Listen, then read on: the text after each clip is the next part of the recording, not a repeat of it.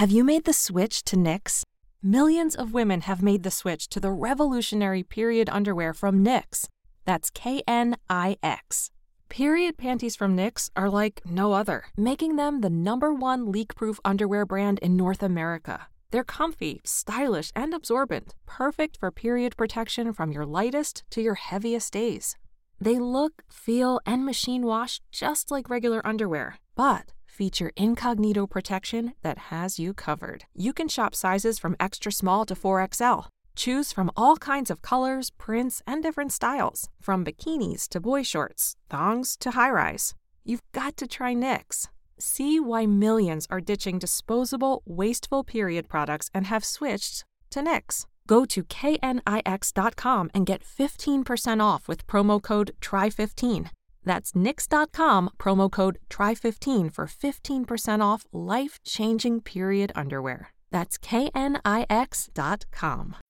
When you need mealtime inspiration, it's worth shopping Kroger, where you'll find over 30,000 mouth-watering choices that excite your inner foodie. And no matter what tasty choice you make, you'll enjoy our everyday low prices, plus extra ways to save, like digital coupons worth over $600 each week. You can also save up to $1 off per gallon at the pump with fuel points. More savings and more inspiring flavors make shopping Kroger worth it every time. Kroger, fresh for everyone. Fuel restrictions apply.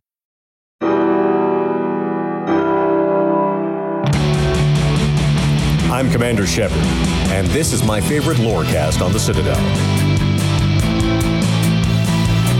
Welcome to the Mass Effect Lorecast, the podcast where we explore the vast lore behind the Mass Effect games.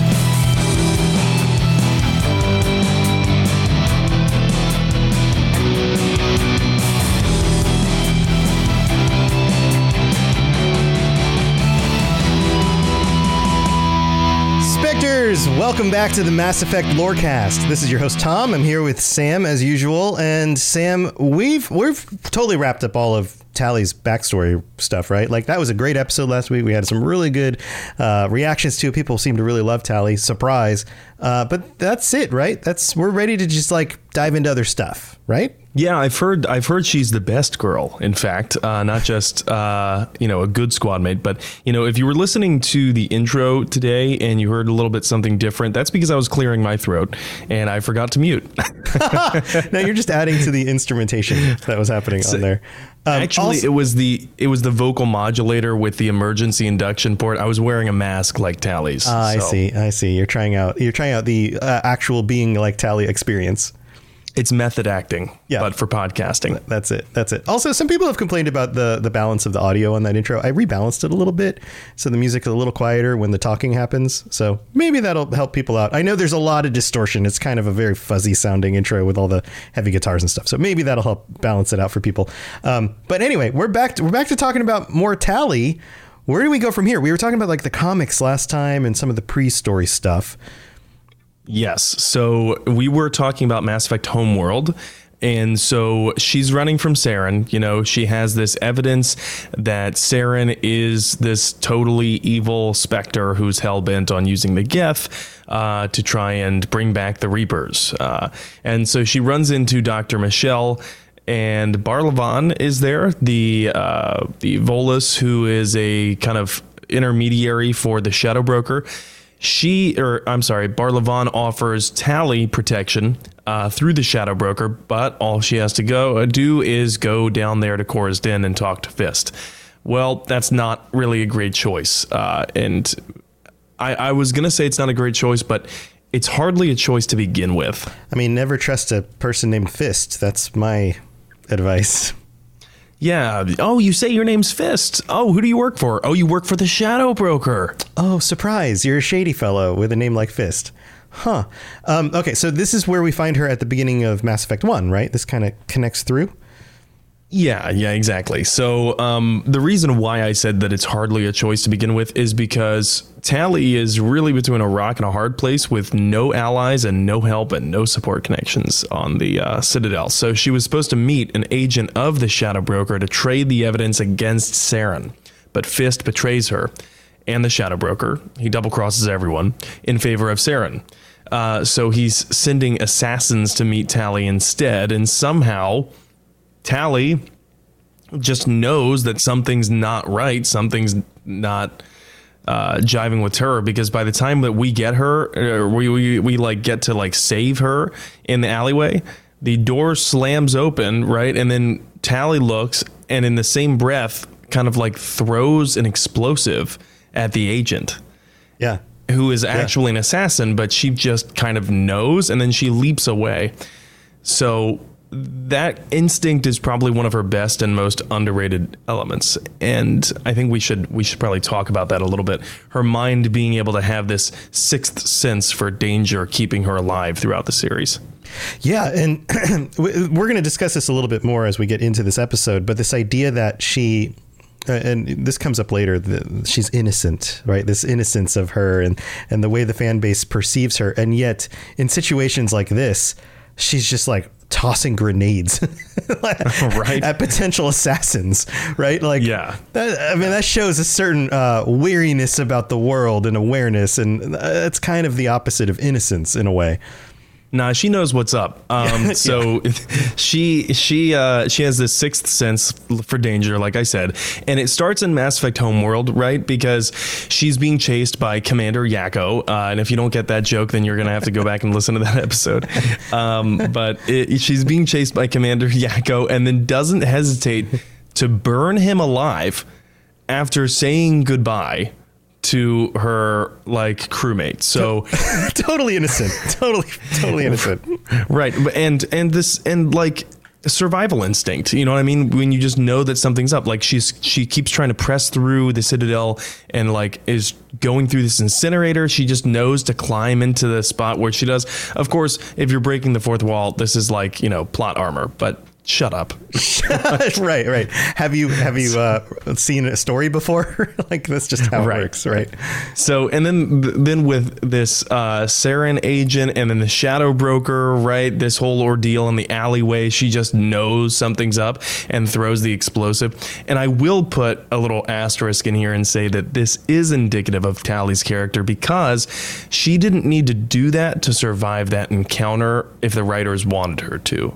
So it's not just about plot armor in like situations like that. Like, she didn't need to throw that explosive and leap away like that. Right.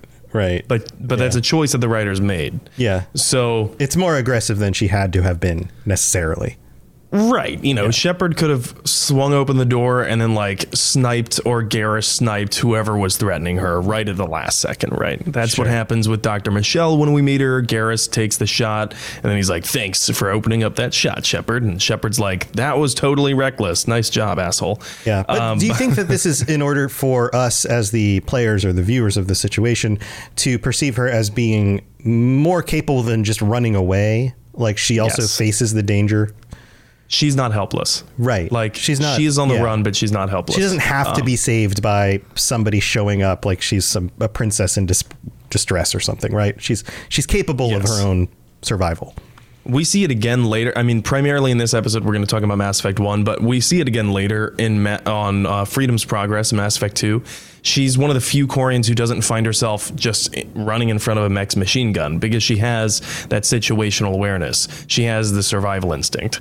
And again, in Mass Effect 2, she somehow knows how to survive on Haestrom, although that is the byproduct of her squad being incredibly loyal and going against her orders to die for her. So I guess this just means that she's extremely sharp and she has this great situational awareness, which is interesting because, as she tells us, she was never really sent to basic combat training to be a soldier. She's not a soldier. Right. Yeah. I feel like this gets, brought up a few times as you play through the game. Right. And there are Quarian soldiers like Cal Rieger. He's a Quarian soldier. It's just that that's not who Tali is. And in fact, let's remember throughout this episode when we're talking about this, that Tali is basically a teenager on her pilgrimage. Right. She's a little more than a child. Right. So it's remarkable in that sense. It wouldn't be remarkable for Shepard to do these things because Shepard is a special operative. He's a freaking Spectre. You expect Spectres to do badass stuff, right? But like a teenage survivor of a situation who isn't even trained at this, absolutely not. Like, that's way less expected. Exactly. So There's some dialogue in the elevator in Mass Effect 1 where I believe Liara is talking. No, it's Ashley who's talking to Tali. And Ashley is, of course, a soldier. So I figured this is pretty relevant. And it's probably a little bit of conversation that not everyone hears or remembers hearing. My people are wanderers, not military leaders. All this fighting seems strange. It must be more familiar for you, Chief Williams. Trying to take down a rogue Spectre and his army of synthetics? No, they didn't cover this in basic. No, they didn't cover this in basic. Also, I love Tali's voice, her accent. Yeah, the accent. Okay, so we're going to get into the accent a little bit later, but that is really interesting for you to bring up because it is. I'm going to talk about it in terms of all of the elements that make her character and how they are prescribed onto the larger Quarian race as a whole. But for Tali, she's more savvy than people give her credit for. And in more ways than one. So we talked about the combat and the survival instinct like that, but politically, she has a survival instinct. She knows exactly what's really going on during the trial over her father's actions in her loyalty mission. Now I said that this episode was going to be about Mass Effect 1, and it is. And so I want our listeners to remember that she knows what's going on with the internal politics around her father as an admiral, because we have a soundbite that we'll talk about later. But suffice it to say for now, she knows it's really about the coming war. All of these things with her father and her being used as a pawn. And my question is how? Because she's never served in a political role before. Again, she's a teenager, basically. Yeah. Yeah. So she's like wise beyond her years in some respects. Yeah. And yet people talk about her with this sense of like purity culture. You know what I mean? Like innocence. Right. Right. I wonder if the visuals have something to do with that too. The idea of being in a suit and being separated physically from the world around you. It makes her feel more fragile than she is. And right from the get-go, I mean, Shepard is like on a mission to save Tali against time. You know what I mean? Like save her from the evil club promoter who sides with the Shadow Broker.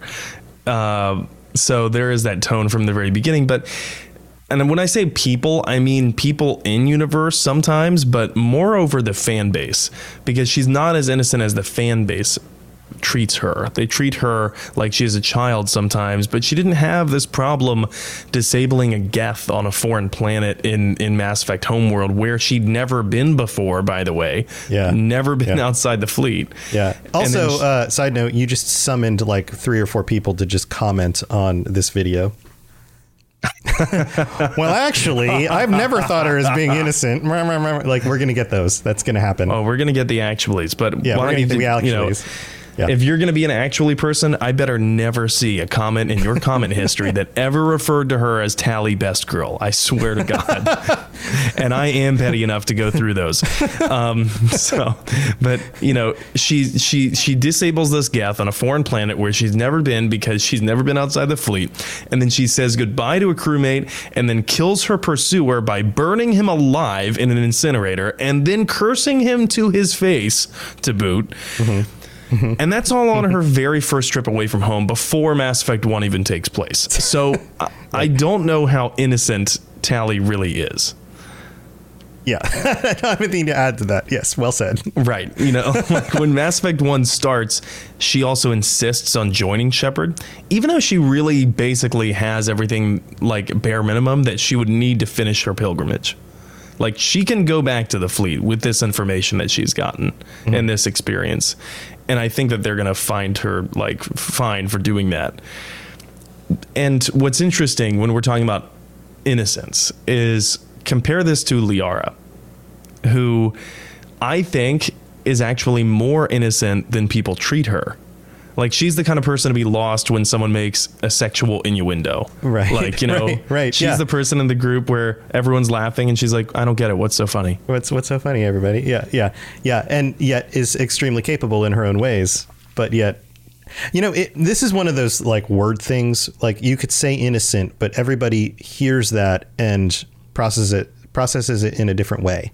Right. Like, yeah. Like, it doesn't mean ignorant. Does it mean, scared and unwilling to act in danger. Like there's a few different ways to process that, right? And I think for each of them, it kind of means different things, or at least people seem to use it in different ways, maybe. Yeah, I think in this degree, I'm using it in terms of like, has not been made bitter by the terrible ways of the world yet. Right. You know what I mean? Right. Yes. Like uncorrupted, I guess. But I wouldn't say that Tali is like this, corrupt figure. It's just that she's learned how to navigate a corrupt world. Right. She has more wits for navigating corruption and managing her power, if that makes sense. Whereas Tali doesn't really do that. She has more of a self-survival awareness kind of thing. And they're both different ways of not being damsels in distress, right? Of taking control of your situation. And by Mass Effect 1, they're both basically teenagers, despite Liara's being more than 100 years old because of, lifespans and whatnot. But we know that Quarians have similar lifespans to humans. So whenever you hear me say that Tali is basically a teenager or she's a teenager, just keep in mind that I'm speaking relatively. She's relatively a teenager because at this point in her life, with her taking the pilgrimage, this is a rite of passage. So we can refer to this as Tali's Bildungsroman, and 5 points for all of our listeners who know that word. I wish I didn't. Thank you, Miss Phillips, 11th grade English. So the best way I can put this, because we're talking about innocence, is Liara is the sheltered, studious, rich girl who has had her nose in books for a long time. But Tali is the scene girl who grew up on the road in her family's trailer. Okay. All right. And so Tali has more street smarts, like we talked about, a better survival instinct. She's got that dog in her, as the kids say dog nowadays. In her. Oh, God, I feel old. I think that's what the kids say nowadays. I don't know. I don't have kids. But you know what? I want to talk about like these two different character models, like in terms of archetypes, rather. Liara and Tali in Mass Effect 1, because they both develop and they both grow. But, like in Mass Effect 1, they start in this similar kind of situation where they're both young and exploring the world and discovering it, much like most of Mass Effect's players were at that point. Yeah. That's a very normal literary thing. Yeah. But they come from extremely different backgrounds, and it colors the way that they perceive the world. So do you think like struggling and scarcity, like the environment Tali was raised in with the migrant fleet, having, no resources at all and constantly trying to battle failing ships that are super old, do you think that builds character? Well, it definitely builds experience, and it usually builds character. This is almost the difference, like in Cyberpunk, between like Street Kid and Corpo. But it's like if Corpo shed their corporate privilege to go explore, and study. Like you were a Corpo kid, like your parents worked for the corporations and were pretty well to do. And then you decide, I'm not going to live that life the way my parents did. And so you go off and do your own thing. It's the same way Tali had the privilege to do that. Right. Exactly. Right. The same way Tali had could have stuck with the street kid thing, like traveling with her people, but she decides to leave that as well. So they both come from that origin and then kind of move in a different direction and find their own way. Yeah, absolutely. Do you think that and this is something that I've thought about, because when I was growing up, my family didn't have a lot of money. And I think that for some people, growing up without a lot of money and knowing and being acutely aware that your resources are very limited, it makes you more strategic in how you spend those resources. Right. Or it makes you more frivolous because you're only investing in the now because you don't believe that there's a future ahead of you. It can do both. It can do both. Exactly. And I was going to bring that up because some people call that poverty mindset. Right. Both of those things can happen. I think it depends on the individual, and it depends on the way your parents taught you and your own life experiences. If your life experiences confirm that the future is uncertain, so you better live it now, then you have a tendency to spend everything that you get when you get it.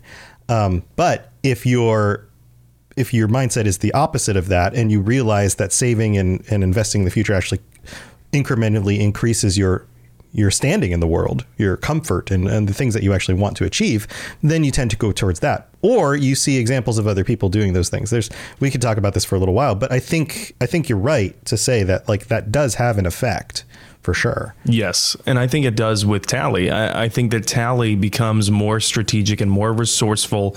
She becomes very calculating with how she does things and how she chooses to do these things, because she realizes that one mistake could cost not just her, but everyone around her. And that seems to matter more for her than caring about herself. Yeah. Yeah, and she comes from a place where like that could affect all of her people or the safety of her ship, or like there's a lot more at stake there for her. Exactly. So, and that was why I was going to say that between those two mindsets of like frivolous spending and being very strategic, I think because Tali cares more about other people, she chooses the latter. She chooses to be strategic. So that kind of motivates her to be like, hey, it's not just about me.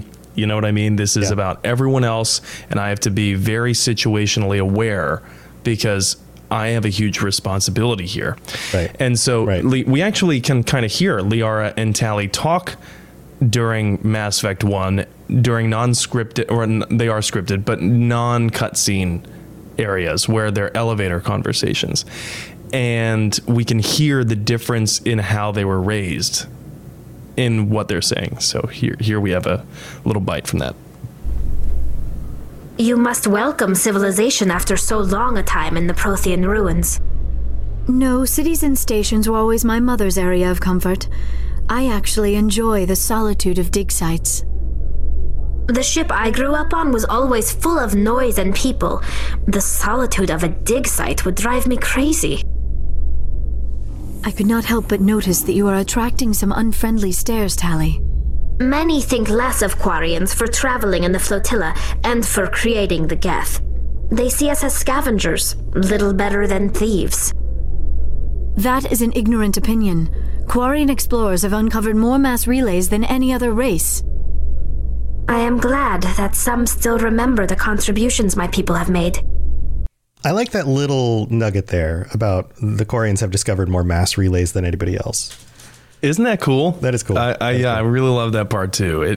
Because I remember when I was putting these notes together, I heard that and I went, huh, I actually don't remember that, but it's canon. So yeah, I mean, how many of those little bits of like little pieces of lore just kind of like float by in the midst of a playthrough and you didn't necessarily really focus on it, you know? Yeah, absolutely. So I want to call our attention to something there at the end. When asked why Tali may be getting judged, she responds with a pretty grounded answer that recaps people's sentiments and why they feel that way, or maybe why they feel that way. Liara wonders why they feel that way, and then recites a fact that she probably read from like a history book. Right, yeah. It feels like a narrative of like, you know, like, according to this, the Quarians, blah, blah, blah. Yeah, that's what it felt like. Yeah. But that doesn't make sense. That doesn't compute. Why would people feel like this when Quarians are the best known explorers because of XYZ fact? Because that's just not the way the world works, Liara. Right. Yeah. It's about feelings. It's not about facts. Yeah. Welcome to the internet. It's about feelings, not about facts. Ba, ba, ba, ba, ba, ba. Anyway, that's pretty much all I have before the mid-break. All right. Let's go thank our patrons, and we will be back with more stuff about Tali, so don't go anywhere. All right. So everybody knows how VPN services and ExpressVPN can protect your privacy and security online, right? But did you know that there are some secret hidden benefits to using ExpressVPN, like unlocking movies and shows that are only available in other countries? So if you're like me, you probably enjoy watching shows on Netflix, for example. Well, with ExpressVPN, you can unlock the UK version of The Office, or Parasite from South Korean Netflix. Over 100 different countries. All you have to do is change your location and refresh Netflix or whatever, Hulu, BBC iPlayer, YouTube, you name it. In fact, when I set it up for myself, I was surprised at how easy it was. It just installs and then loads up and works. And it works on more than just PCs, phones, media consoles, smart TVs, and so much more. So if you want to access hundreds of new shows, use my link right now, expressvpn.com/Mass Effect, and you can get an extra 3 months of ExpressVPN for free. That's expressvpn.com/Mass Effect. expressvpn.com/Mass Effect to learn more. Get everything you need to keep your pets happy and healthy at Menards. Feed your canine companion the best with chicken soup for the soul. Their dog food is made with real quality ingredients. It provides well-balanced nutrition for supporting happy, healthy pets. Explore all our pet products in-store and on Menards.com. And check out more of our great deals going on now at Menards. Save big money at Menards. What's the easiest choice you can make? Window instead of middle seat? Picking a vendor who sends a great gift basket? Outsourcing business tasks you hate? What about selling with Shopify? Whether you're selling a little or a lot, Shopify helps you do your thing, however you cha-ching. Shopify is the global commerce platform that helps you sell at every stage of your business. From the launch your online shop stage to the first real-life store stage, all the way to the did we just hit 1 million orders stage. Shopify's there to help you grow. Whether you're selling scented soap or offering outdoor outfits, Shopify helps you sell. Wherever and whatever you're selling, Shopify's got you covered. Sign up for a $1 per month trial period at shopify.com/try. Go to shopify.com/try now to grow your business, no matter what stage you're in. Shopify.com/try. Message coming in. Patching it through. I am sovereign, and this Lorecast is mine. I like the sound of that. That always cracks me up. Well, welcome to the middle of the show. This is where we get to thank our patrons. And we don't have any new patrons this week. Otherwise, we would be shouting them out. But we do have our Shepherd tier patrons to shout out. Kokashins, Edboy, Kira C, Lieutenant Tocino, That's Spectre J, William. Thank you so much for helping to support the show and all the rest of our currently 63 different patrons. Thank you for your support as well. For everybody who's taken time to share this show with your friends or your family or anybody else, or leave a review. Also, thank you for you helping us out as well. If you are interested in joining us on the Patreon, then go to patreon.com/Mass Effect Lorecast and check out all the different things you can get. Ad-free episodes, t-shirts and stickers and all sorts of things. So go check that out. Also, if you'd like to help us out with a review, 5-star reviews will get read out in the future. We don't have any new ones this week, but we would love to read your words on the show. So please go ahead and do that if you'd like. And you can even rate the show on Spotify or whatever platform you're listening to this on. So thanks again for all the help. We couldn't do this without you. So thanks so much. All right, let's move on with the rest of the show. Spit it out. Or are you trying to build suspense? You're so dense, sir. Obviously, I do not know as much about human relationships as I thought. So back to Tali. We've been discussing kind of the whole pre-game stuff still, a little bit of her background and where she is right at the beginning of Mass Effect 1. When it comes to Mass Effect 1, how do we see her character develop? So there's a reason why we're spending so much time on the very beginning of Mass Effect 1, how we meet Tali, because that is a lot of her character development. She does join the Normandy, and even though her pilgrimage could technically be over at that point, she joins because, in her words, it proves we are willing to give of ourselves for the greater good. The pilgrimage does. What does it say about me if I turn my back on this mission? Yeah. I mean, she seems very ideologically driven. Which is interesting because we just, talked before the mid-break about how pragmatic she is and how situationally aware she is, but yet she's still very idealistic. So there's a sense of personal responsibility and honor along with collective mindset. Right. Which makes her a very, very considerate, thoughtful person. And most of her later development in Mass Effect 1 comes through the direct dialogue that Shepard has with her on the ship. In fact, all of her scenes in Mass Effect 1 and containing her dialogue, all of them with taking aside the little singular lines that she says in combat and in the elevator and things, all of her scenes, if I remember right, they total less than half an hour for just the first game. Yeah, it's not a huge focus. No. And she became a fan favorite, which was a surprise to the writers and to the development team. They actually didn't expect Tali and Garrus to become fan favorites, probably because they were like, oh, these aliens had like some of the least amount of screen time, and yet they became fan favorites. So she hangs out in the engine room, which I don't think helps contribute to the amount of screen time that people will get with her in Mass Effect 1. Mm-hmm. It always makes me feel bad because it's kind of out of the way and it's easily forgotten. Yeah. Like, you played Mass Effect 1. How often did you go down there? Yeah.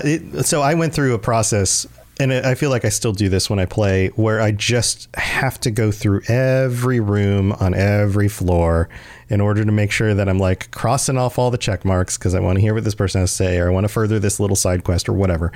And so, yeah, the engine room. But it always felt like, do I really need to go down there? Okay. All right. Part of the problem was, to go down there, you didn't just need to wait through that excruciating elevator ride at the beginning of Mass Effect 1. Not Legendary Edition, by the way. They sped it up. If you've only played Legendary Edition, but you never played the original Mass Effect 1, that elevator slow between the decks, oh God, it was worse. Yeah. I remember all of this, the jokes about how the elevators aren't really going very far, but it takes forever. Yeah. They were, at the time, though, they were an innovative disguise for a loading screen. Yes. So and that's clearly what it was. Pretty good. But yeah, the joke of like, we can travel faster than light, but yet our elevators, we don't have good elevator technology. Slower than molasses. Right. Yeah.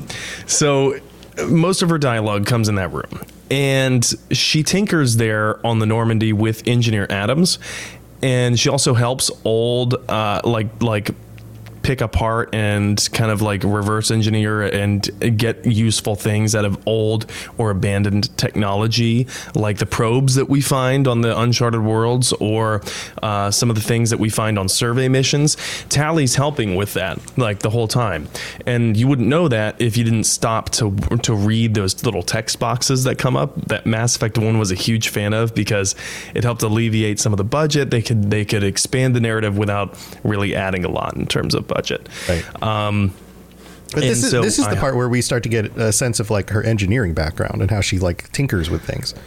Yes. So we hear over and over again that she is an exceptional engineer, but it's done off screen in these little text boxes in Mass Effect 1, just what she's doing for the Normandy. Mm-hmm. You don't really get to see her doing the action a lot, but you hear people talk about how exceptional she is as an engineer. One of those people is Engineer Adams. So we have a little bite from her conversation with Shepard on the Normandy while she's in the engine room, and she's talking about her prowess with ships and ship design. Cutting edge technology. A month ago, I was patching a makeshift fuel line into a converted tug ship in the flotilla. Now, I'm sitting on board one of the most advanced vessels in Citadel space. I have to thank you again for bringing me along. Traveling on a vessel like this is a dream come true for me. I had no idea you found ship technology so interesting. It comes with being a Quarian. The migrant fleet is the key to the survival of my people. Ships are our most valuable resource. But we don't have anything like this. We make do with cast-offs and second-hand equipment. We just try to keep them running for as long as we can. Some of the fleet's larger vessels date all the way back to our original flight from the Geth. I've always liked the engineering side of Tali as a character. Like it also shows how intelligent she is, because you have to be intelligent to be able to understand this technology and how it works. And the fact that she came from a place where they were just piecing things together with whatever they could possibly get. And here she is now on this like state of the art ship with all of this other like candy to play with. This must be awesome. Yeah. This must be awesome for her. Like, holy cow. Like, talk about a kid in a candy shop, basically. Right. Right. How many teenagers do you know that can talk in that much technical detail, even about things that they love? Yeah, like, yeah, it's rare. It's rare. I mean, it clearly shows that she has more experience than we would have assumed about her. Yes. And part of that, I think, is driven by necessity, because she needed to become an expert in all these different kinds of things, but also because she has these intrinsic qualities that allow her to excel at these things. But I also think it demonstrates that, like, here's this kid, basically like teenager, although I guess a legal adult. I have no idea how Quarian legality works like that, but she's a little more than a kid. And she's just left home for the first time, where she grew up extremely poor, and she's heavily discriminated against everywhere she goes. But she's brilliant on a ship, and all she needed was the right opportunity. Right. And like, it's incredibly heartwarming and inspiring. So it's hard not to fall in love with Tali's character like that. But Engineer Adams is not the first person to notice that Tali is amazing on a ship. In fact, we hear it from her very own father, who we learn from Tali in Mass Effect 1 is also an admiral. So we have a little bit from her conversation talking about her father and how that impacts her. I still think a lot about my pilgrimage, though. I know Steren's our top priority, but with all the worlds we go to, I was hoping to find something to bring back to the flotilla. We've still got a long way to go. You'll find something to take back. Yes, but it cannot just be some derelict ship my people can use for salvage. It has to be more than that. There's a lot expected of me. What's so special about you? It's my father. He's the senior member of the Admiralty Board. He's one of only 5 people who can overrule the decisions of the Conclave for the good of the migrant fleet. My father is responsible for the lives of 17 million people. Our entire race is in his hands, and I'm his only child. So are you some kind of heir to the Quarian throne or something? No, it doesn't work that way. My father's position isn't hereditary. I'll probably never serve on the Admiralty Board myself. Officially, I'm just the same as any other citizen. But it doesn't work that way in practice. People have always treated me differently because of who my father is. I love the other little snippet of information about 17 million people. And across a galaxy. that's a small number. You can pair. Well, it's a small number until you consider that they're all aboard ships. Yeah, They're it's a lot of people to pack on ships. Absolutely. But for spacefaring civilizations that have been doing this for a very long time, and many of them are on multiple planets, 17 million people. It's a small amount of people, but, it used to be much larger. And in fact, we can calculate what the total population of the Quarians was before the Geth War, because we know that the Geth exterminated 98% of them. So right. So you can multiply it out. 17% is just, or 17 million is just 2%. Right. And what was times 50? It's been a long day. That's times 50. So it would be times 50. Yeah. 17 times 50. Here, I'm opening a calculator. 17 times 50, 850. So million. Yeah, 850 million. That's still not a huge number. Their population, but much bigger, much more sustainable. So yeah. So that was their population before the Geth War, and now it's just 17 million. That should speak on its own. A lot of people, like Tali, doesn't remember the Geth Quarian War, but people on the migrant fleet, it's still very much a memory for them, and part of that is important. Because Tali's dad is an admiral, so there's these really high expectations for her pilgrimage. And with her being like basically the president's daughter, and now she's going on this trip that everyone goes on, and it's a rite of passage. Well, you better bring back something fucking good. Yeah, we talked about the pressure on the last episode about that. Yeah. Yes. Yeah. So if she doesn't bring back something, she feels like she's failed, not just herself. Again, it's not about herself, but it's about society. It's about the collectivism, and she's letting other people down. So she feels like she really failed. And in that same conversation that we just played a bite from, she also describes her dad as a very strict military man through and through. She says, he never allowed me to settle for anything less than excellence. So you were right on the mark last week, Tom, when you said that you feel like he's just being really hard on her because he feels like, she has the capability, but also he's that kind of dad. Yeah, it's a little bit of both, right? So that was directly addressed in the comic Mass Effect Homeworlds. If you want to hear more about that, go back and listen last week. But we also learn from this conversation with Tali that her mom died 5 years ago. So I'm not sure how long in Quarian memory 5 years is, but considering that they are comparable to humans, it's not that long ago. And considering that she's barely more than a kid and she's effectively a teenager, if her mom died 5 years ago, that could have been integral to part of Tali's childhood and maturing and growing up. Yeah. I mean, it was, no matter how you cut it, it was a young thing to happen. It was a thing that happened when she was young, and so definitely would have affected her. Exactly. But the way that she brings it up, it's almost so nonchalant that we can extrapolate from that this kind of thing happens often on the migrant fleet. Her mom died from a respiratory infection because there was a virus that was allowed to go through and go through the ship because its air filter was failing. Yeah. So it was old and the air filter was failing and her mom died from it. And she just kind of is very nonchalant about it. But then again, children who have had parents die at very young ages, they also talk about it very nonchalantly because sometimes they're so young they don't remember the pain. Right. Or it's a masking of the pain. It's a way of not having to express emotion over and over every time it comes up. So yeah, that can happen that way too.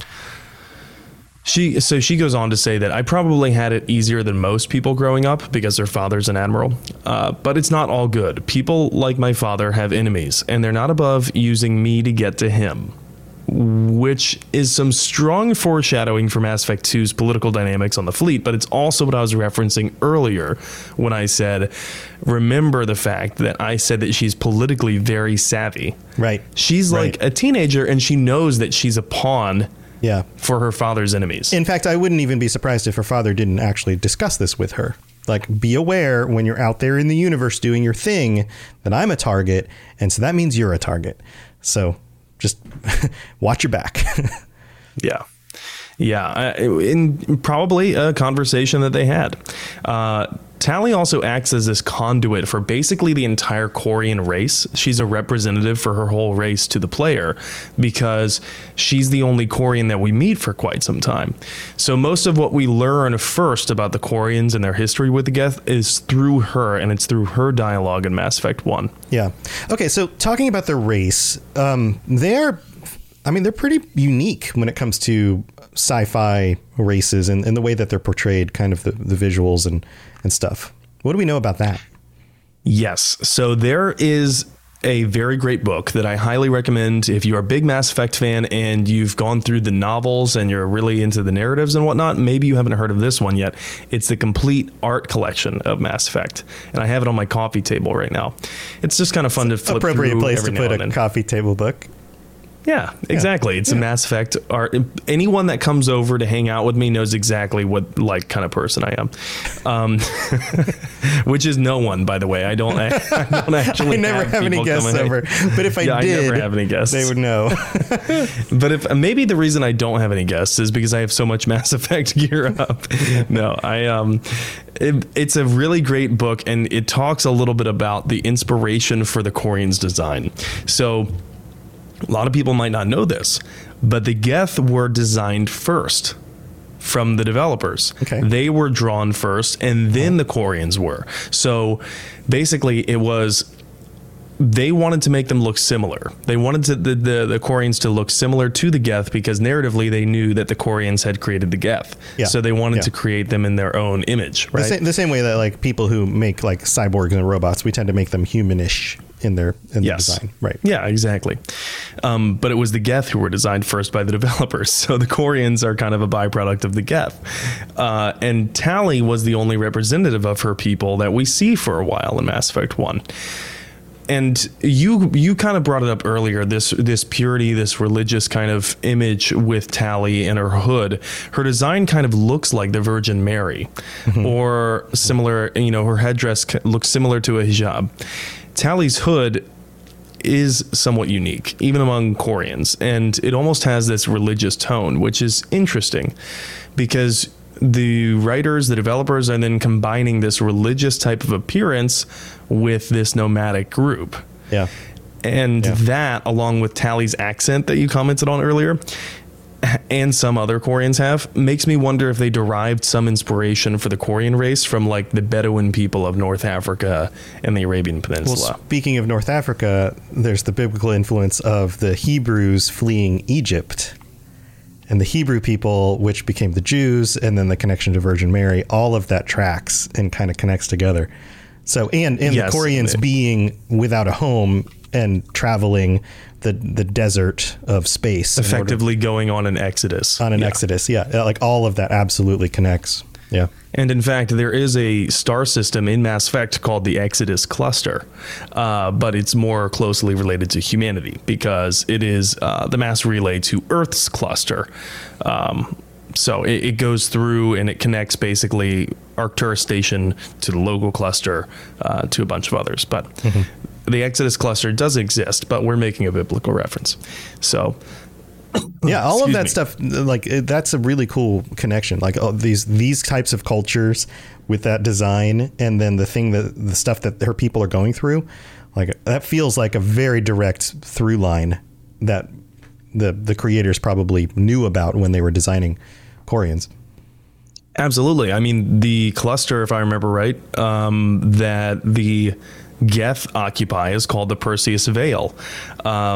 So Veil, the hood, it all goes into this kind of mystique, this religious nomadic mystique and that's also not surprising because the Romani people were well known for, wearing scarves and hoods in like the early 1800s, right? Yeah. So they probably derived some inspiration from a number of different sources when it comes to this. But I've also heard from some sci-fi fans on different forums that the Quarians' background is pretty close to Battlestar Galactica's Survivors of the 12 Colonies. Yeah. Okay. Yeah. I never watched it. So you never watched you'll have Battlestar? to be the expert on that. Yeah. No. So yeah, everything goes. They create the Cylons. The Cylons fight back. Humanity can't use their most advanced technology because the Cylons can use it against them because they're cyborgs. So they have to revert to like simplistic older battleships that have more of like analog systems on it, so they can't get hacked. This is exactly like the Quarians. Yep. Yeah. And isn't Trisha Helfer in Battlestar Galactica? Yes, she is. Yeah, there's all these cool connections. So yeah, and so the people that survive end up having to leave Earth and anywhere else that they were at and travel the galaxy. And the entire show is about Battlestar Galactica, some of the last remaining humans, and they keep having to jump because they're getting chased by the Cylons. So they're constantly moving from one place to the next and trying to find a new home. I would wonder what the overlap is between Battlestar Galactica fans and people that just, exterminated the Geth in Mass Effect 3.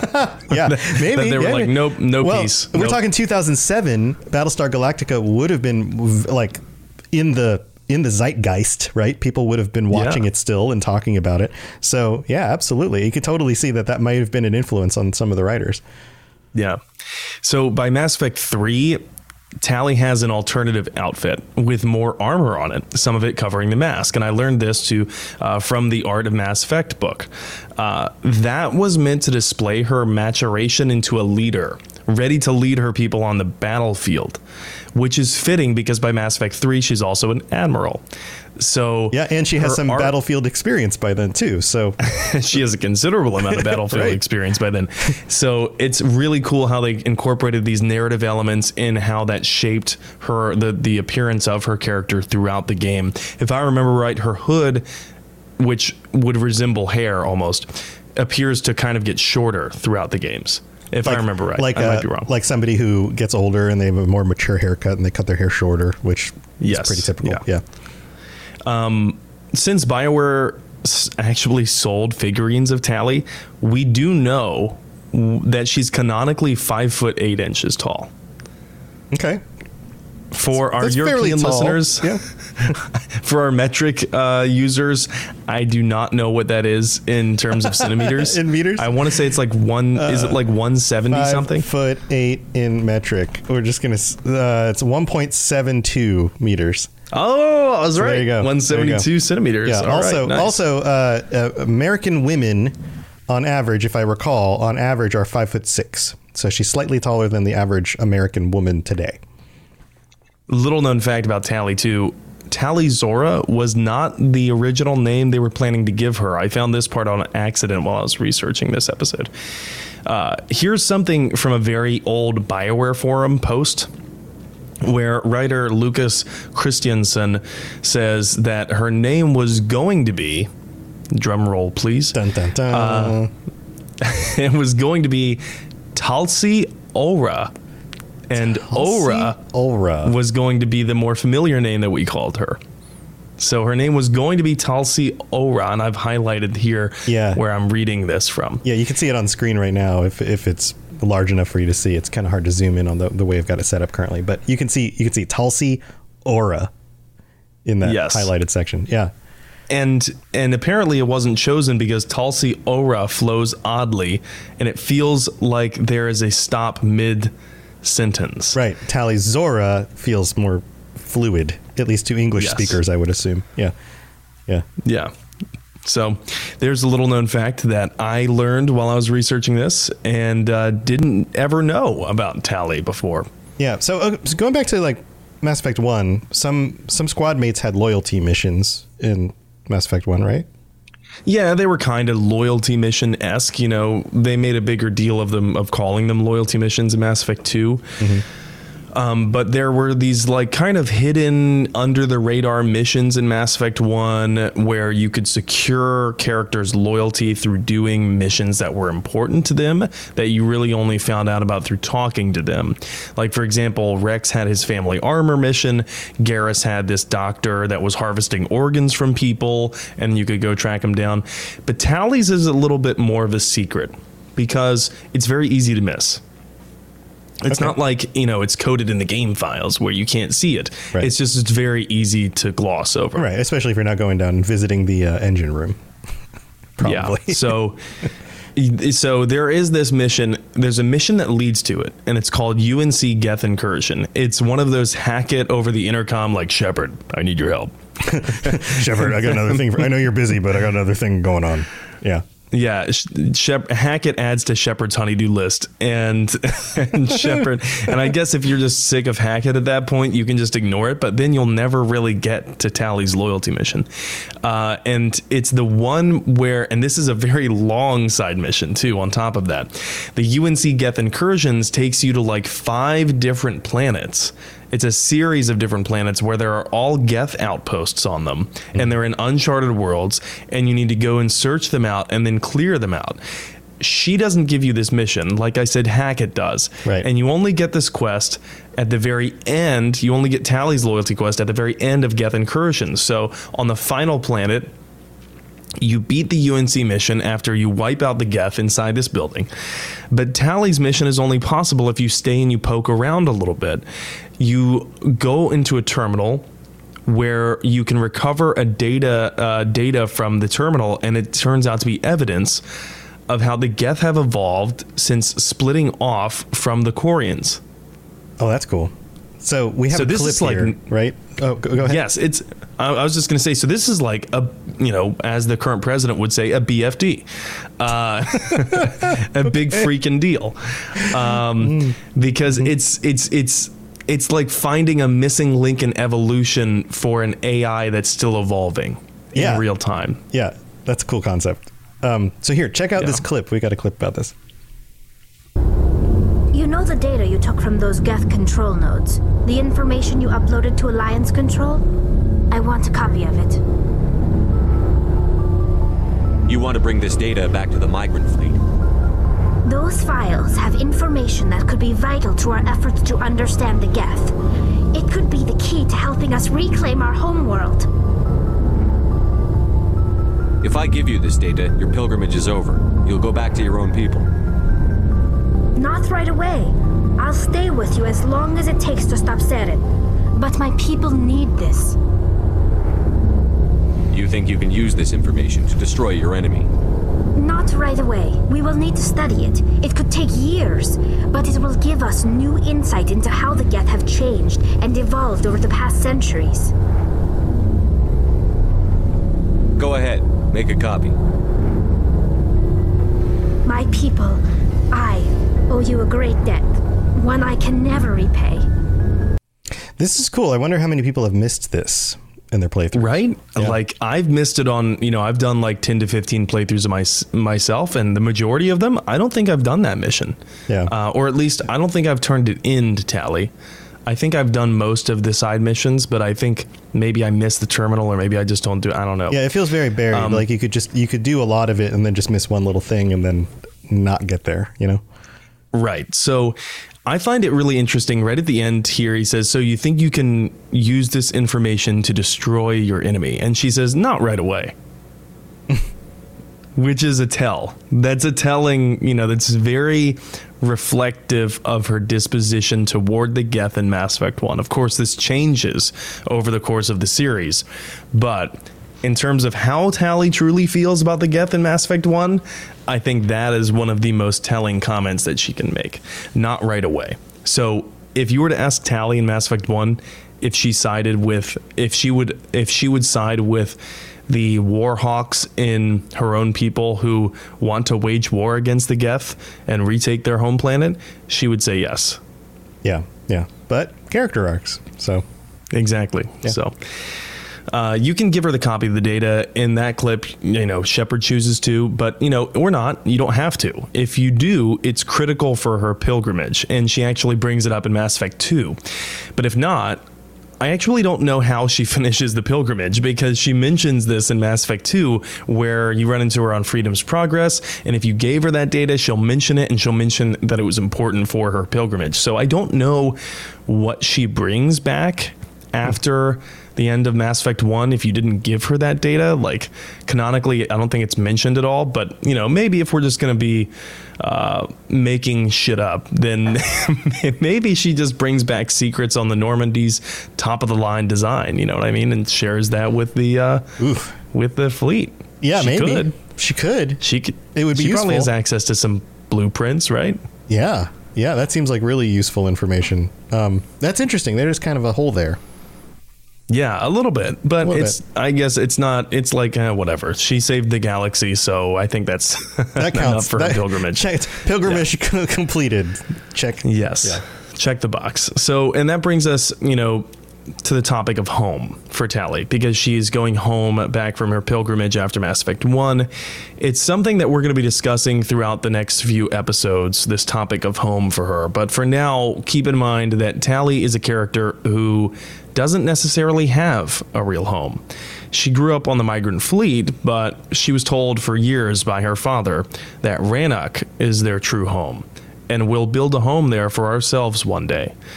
So there is some easily missed side dialogue in Mass Effect 1 on Noveria, and you have to take Tali when you first land, because there's these security guards who stop Shepard, and at one point Captain Matsuo says that Shepard, you're far from home. Don't try and start a fight here. You're far from home. Yeah. And Tali responds, home is a state of mind. Yeah, more insight into her character. Yeah. Which in the moment, if you were in that moment, you might just be like, yeah, Tali, but you don't really think about it too deeply. But for Tali, this line of dialogue is so poignant. Yeah. Like it's like a conclusion she's come to from everything she's gone through so far, Yes, exactly. Yeah. So that's gonna wrap it up for Mass Effect, pre-Mass Effect, and then Mass Effect 1 Tali. Yeah, pretty much. And then we get a lot of development from her character in Mass Effect 2 and 3, so we still have a lot to talk about. Yeah, awesome. Well, this has been really cool diving into this character. I know she's a fan favorite, and getting a little bit more of a glimpse here. So I've been enjoying it. I hope all of you have been enjoying it as well. Thank you for joining us, chat, and everybody else. Sam, you have anything you want to share before we head out? Yeah, of course. I am playing Mass Effect Randomized, and it's absolute chaos. You've stopped by on a couple of streams. Dear Lord. Oh, man. It's like taking the subtitles from a separate show and putting them on a completely different genre. And then actually, no, you know what? It's like taking one scene from every different show and mashing them up together and just making like a program that way. My favorite part is how horrifying all of the characters look, especially when they talk.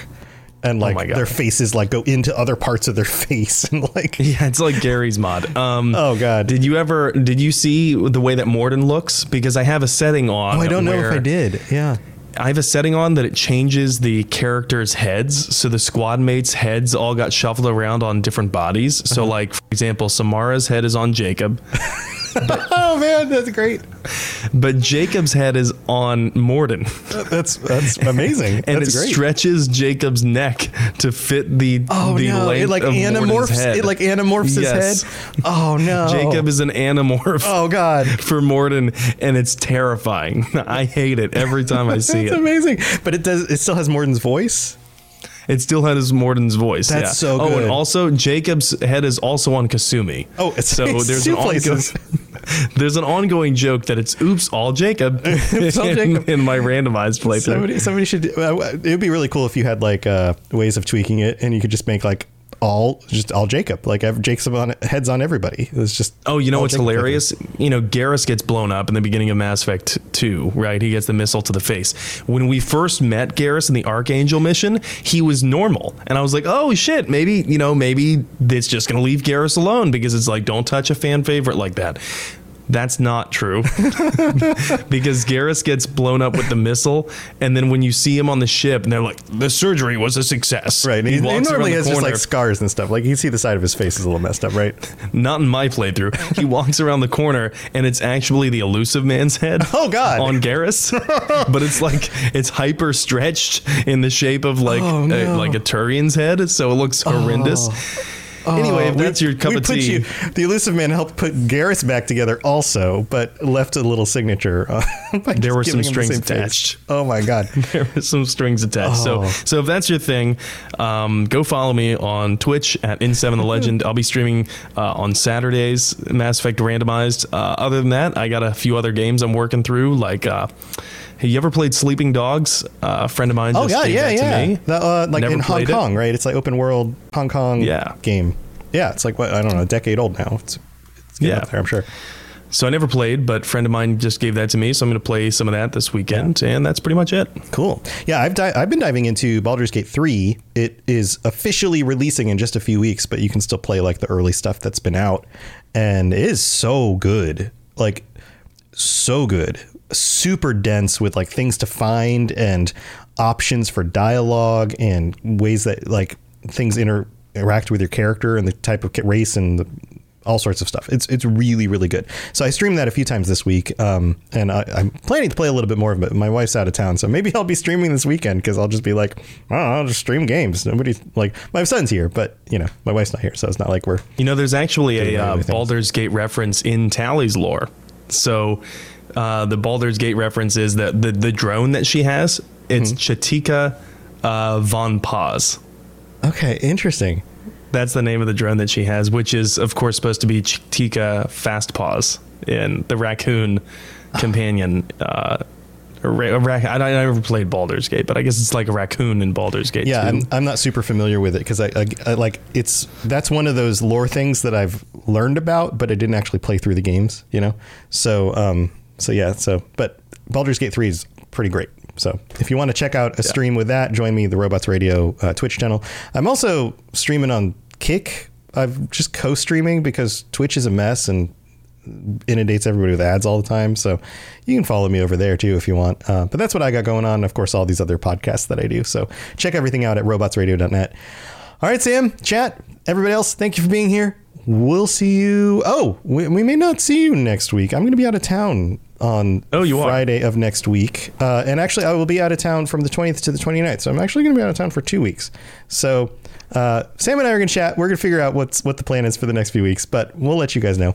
And thanks for being here. We'll see you next time. See you later. Thanks for tuning into the Mass Effect Lorecast. We'd love to hear your opinion and thoughts on the lore of Mass Effect. Reach out to us on Twitter at Mass Effect Cast, or check out the Robots Radio Discord. Also, you can send us an email at masseffectlorecast@gmail.com. Have you made the switch to Knix? Millions of women have made the switch to the revolutionary period underwear from Knix. That's Knix. Period panties from NYX are like no other, making them the #1 leak-proof underwear brand in North America. They're comfy, stylish, and absorbent, perfect for period protection from your lightest to your heaviest days. They look, feel, and machine wash just like regular underwear, but feature incognito protection that has you covered. You can shop sizes from extra small to 4XL. Choose from all kinds of colors, prints, and different styles, from bikinis to boy shorts, thongs to high-rise. You've got to try NYX. See why millions are ditching disposable, wasteful period products and have switched to NYX. Go to knix.com and get 15% off with promo code TRY15.